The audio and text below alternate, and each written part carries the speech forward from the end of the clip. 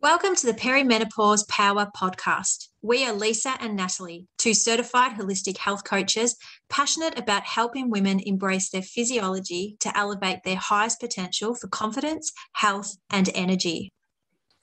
Perimenopause will be unique to you, and each episode gives you the power in knowing that you can define your own journey. Let's get into today's episode. Well, hello, listeners, and welcome to another episode of Perimenopause Power. Hello, Lisa. Hi, Nat. How are you going today? I am going great, and we are pretty pumped for today's episode because we're talking about a topic which has become really part of our mission and our vision with our work at Own Your Health Collective. Yeah, very much so. And it's about menopause in the workplace. Haven't we had many conversations with quite a few individuals, but also workplaces about menopause in the workplace? And we do get some confused looks, people a little bit perplexed, wondering, how does this fit into the workplace? But, you know, what we're seeing more and more is that this phase of life in perimenopause, menopause, even post-menopause is having quite a significant impact on women's ability to work as they want to.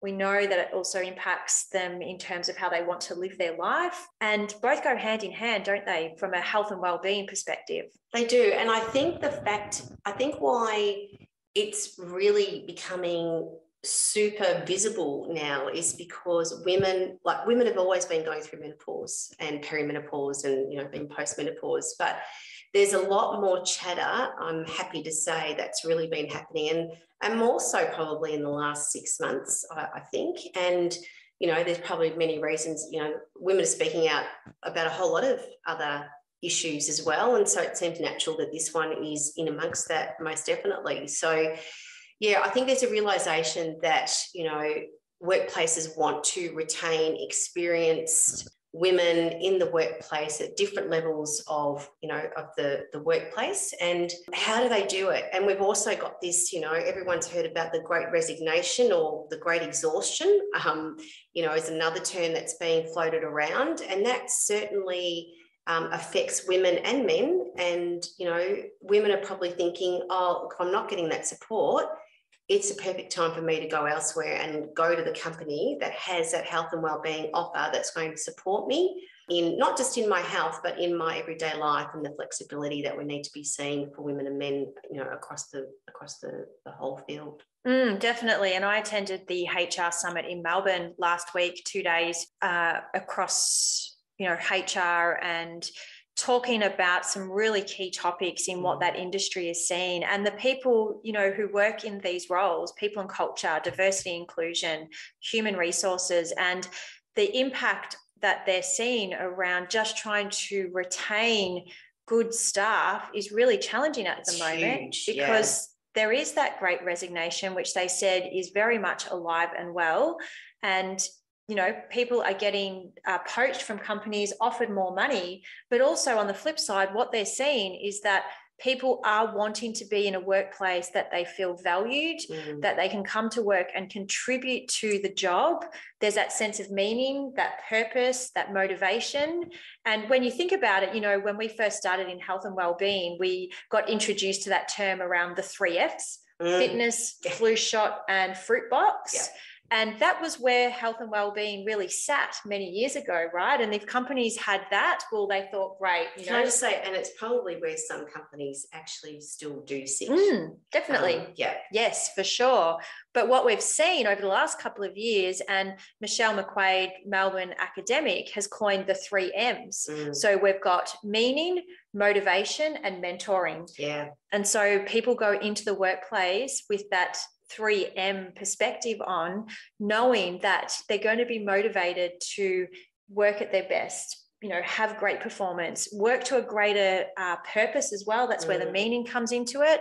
But then also, you know, being able to be mentored and get the support that they need from their peers or their leaders or outside businesses too. So, you know, and I guess that leads us to why this phase of life is really important in the workplace.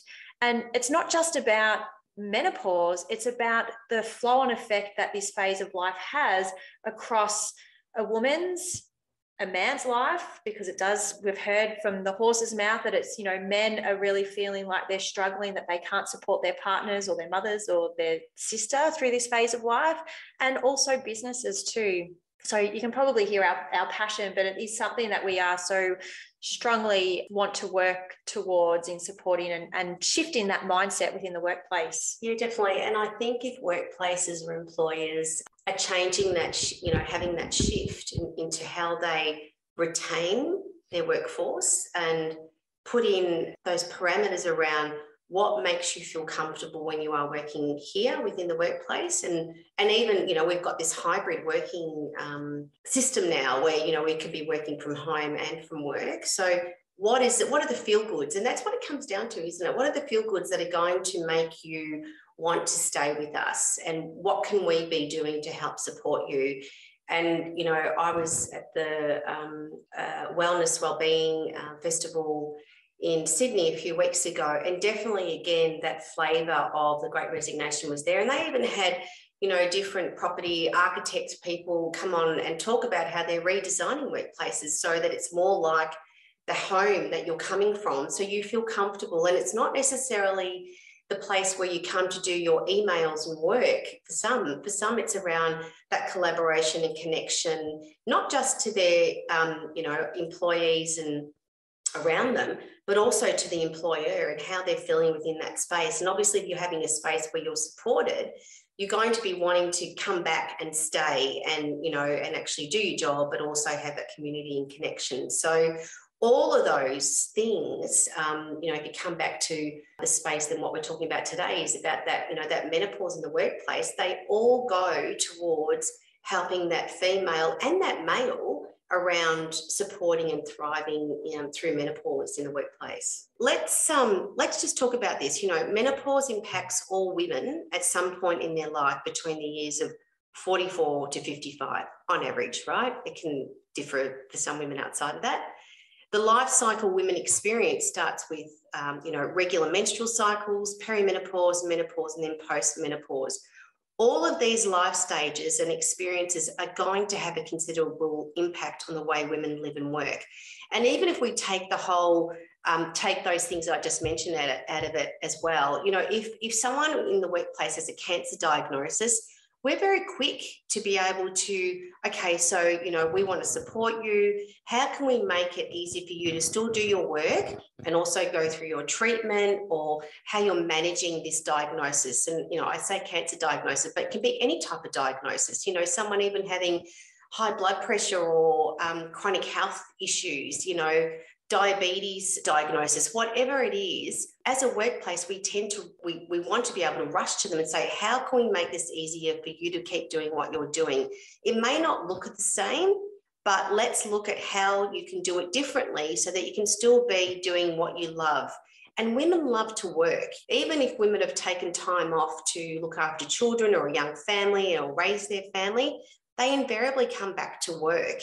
And it's not that they don't want to be out of the workforce, they want to be working. So we need to make sure that we've got the conditions and the support there to help support them through this time of their life. I'm using that support word a lot, but it does come up a lot. So, there's some really interesting statistics out there that, we talk about. Do you want to have a chat about those? Yeah, and I'll just share too. So Catherine Riach, who is Associate Professor at Monash University in Melbourne, she has done a lot of work around menopause in the workplace over the last few years. And she has been quoted saying that women who enjoy higher levels of support report lower levels of menopausal symptoms. That's bang on, isn't it? It is. Yeah. It is, because it's not just impacting women physically, but it's impacting them psychologically as well. Yeah. And that's that whole element where we come back to our 5 pillars framework, where that emotional and that spiritual and that mental health are impacted by this phase of life.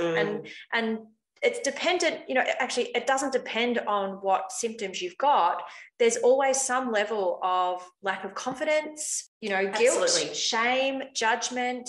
We hear a lot around, that self-love, that self-worth. I just don't have it. These are the words that we're hearing from women that we work with. And I think you hit on something really good by mentioning that too, Nat, is because if if a woman who is going, and I'm there and I'm going through perimenopause big time as well, and I think that if you have that support network that knows what you're experiencing, it makes it easy for you that you don't have to feel like you have to hide it as such. You know, be able to give the opportunity to talk about what you're going through, like any other I shouldn't say diagnosis, but any other condition that you may be experiencing, or a life phase like this that we're going through, you know, even from a menstruation point of view, you know, and how that can affect some women each month. It's not something that you generally want to hide. It does, if you're hiding it, it affects your confidence.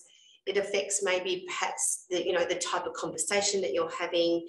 Whether you're aware of that or not, it does really, that subconscious is, I think, is really affected. But if you're getting that support through work, it's got to dampen down those symptoms, you know, invariably. It doesn't mean that you won't have them, because as I've learnt probably over the last month and a half, especially, you can be doing all the most wonderful things, but there is still an element of symptoms that most women are going to experience. So, and I think that you've got to turn that around and say, okay, I know that I'm going to experience these symptoms. It's normal. What can I do to see me through? What support do I need to see me through, whether that's be in your personal life or your work life, and to be able to, you know, to move through it and actually get onto the other side. If we tend to block them out or ignore them, it's not going to do any good for you, number one, and it's not going to be doing any good for those around you, be it in the workplace or in the home environment. No, very true. And just to touch on some of those statistics and circle in together with Victorian Women's Trust back in 2020, they surveyed 700 people around their experience of menopause in the workplace. And they came out with some, you know, incredible statistics that can be confronting, because it's highlighting, you know, things that we're experiencing as a collective in the workplace. But, you know, knowledge is power. And as much as we don't want to recognize that, okay, maybe our performance and productivity has lowered, it's important to know, because then we can then look at that and say, okay, well, what do I need to support myself? Yeah. And what support do I need externally around me? So some of the key stats they had was 83% of respondents said their work was negatively affected. Nearly half of them said that they had considered retiring or taking a break from work. And that's a big one. And we are seeing that women are leaving the workforce as a result of going through perimenopause. And it comes down to that support. You know, 60% confirmed that workplace support was poor or below average. They all conceded, or a lot of them conceded, that confidence was impacted, stress and anxiety had increased. And then, of course, there was this guilt, judgment, and shame escalated as the challenge of hiding their experience and symptoms became, you know, more prevalent. So, you know, we've really seen that this report has highlighted all the things that we know and that we can talk about, but it really just solidifies that, yes, this is a real thing that is happening for women in the workplace. And you know what, Nat, I was just thinking about, you know, if a company's profits, for example, decrease, they instantly get together and go, okay, how can we fix this? What changes do we need to be able to get that back up again? And it's the same with you know, be it you know, something that a female or a male is going through. We need to collectively work together to say, okay, how can we support you to be able to keep doing your work and retain you here in this organisation? Because we don't want to lose you. We've put a whole lot of, you know, let's face it, companies invest in their employees. To go out and then have to retrain someone, it costs money to do that. You know, productivity, yeah, it can be affected, but let's look at how we can actually get that productivity up again. So it's the same thing. We do it, but it's just the topic of investigation changes, and we seem to change how we're working through that. So maybe I'm simplifying it too much, but it's basically the same thing, isn't it? It is, definitely. And, you know, I guess to talk now about, so how do we even start the conversation in the workplace? And that is the number one question we get asked very often. Where do we start? How do we even start it? And we do hear, oh, I'm a little bit, you know, I don't know whether to bring this in. I don't want to talk about this taboo topic. How do we go about introducing this to the workplace. And essentially the number one thing, or the first thing we say is, and again, it sounds very simple, we just need to make a start. Yep. We just need to start to bring that language into the workplace. We can do that in different ways, can't we? We can do that depending on, obviously what we do is work with organisations to say, okay, what time do you want to do that? How big or small do you want that introduction to be? Because at the end of the day, organisations get to the same ending. It's just how they actually start it and get there in that process. It's what's really important. And it's got to work for the organisation. They know their employees well. But look, we've had conversations with one conversation that said, no, we actually think we want to go start small and do a few focus groups. So obviously we're talking that through. And then they came back and said, you know what? People are starting to talk about this without us even bringing it up within the workplace. Let's just go and do that workshop that you talked about being, the second or third step. Let's just go straight to that and then see what comes out of that. It doesn't have to be the same for everyone. They've just got to start the conversation in some shape or form. Yeah, definitely. And, one of the great ways to start is also that education. Yep. And it has to start with the education, because a lot of the time, and I'm generalizing here, but what we are learning is that majority of women do not understand perimenopause or menopause and what they're actually going through. And again, if I can quote Catherine Riach, she has quoted, we found that when women do understand the symptoms and ways to manage them, their lives and work can get back to normal quickly. We need to understand what it is, but also why we go through this phase of life. And we've spoken about this many times across various podcast episodes, but it's that education that supports our knowledge to really understand this is why this is happening. And you bring a level of acceptance to what it is that you're actually going through. With a workplace, it's really important to note too that managers and leaders are not expected to be experts in the field of menopause. Women are not looking for their workplace to fix menopause for them or fix their symptoms. It's about support. Oh, support. You mentioned it again. I know. And so it's important that leaders or managers in a business, that they understand what it is that women are experiencing so that they can, again, support their female employees. But also on the flip side, support male employees as well. If they've got male employees whose wife or partner is going through perimenopause and they're, having a tough time. Yeah, and their employee, there are, males or females, but males also have employees that, they're responsible for. Imagine how powerful it can be that they can have that information, knowledge, education in being able to talk to their female employees about what's not going well for you at the moment. What can I do to help you? How can we change things around for the time that you're not feeling great? To be able to still do your work. Really, really important stuff. And I will say, this is not something you can cover off in a 1-hour workshop or a 1-hour online program. This is coaching, what we do. It's really around having some really pertinent information sessions. How they're run is different, but we want to be able to keep employees educated around this. And, just a tick and a flick in a 1-hour workshop can sometimes, be great, but we want to be able to keep that going. So we also work with organisations for the resources they might need to be able to keep that learning going, asking questions, having one-on-one coaching sessions that we can actually do within the workplace. And it could be, having a great kitchen within the workplace where we come in and actually do some cooking around, different foods that can help, mindset, yoga classes. There's a whole lot of stuff that we can do, but it helps reinforce the learning around menopause. And a lot of these things actually go further. The net goes wider into also actually helping others that are going through chronic conditions or whatever it is. It can, the stuff that we talk about actually can extend to all those other things as well. Yeah, most definitely. And another great way to make this start within the workplace is to partner this topic with themed days or themed weeks I'm not sure what other countries do around women's health, but in Australia, the first week of September is Women's Health Week, which is hosted and facilitated by Jean Hales. And this week provides an opportunity to introduce this topic into the workplace.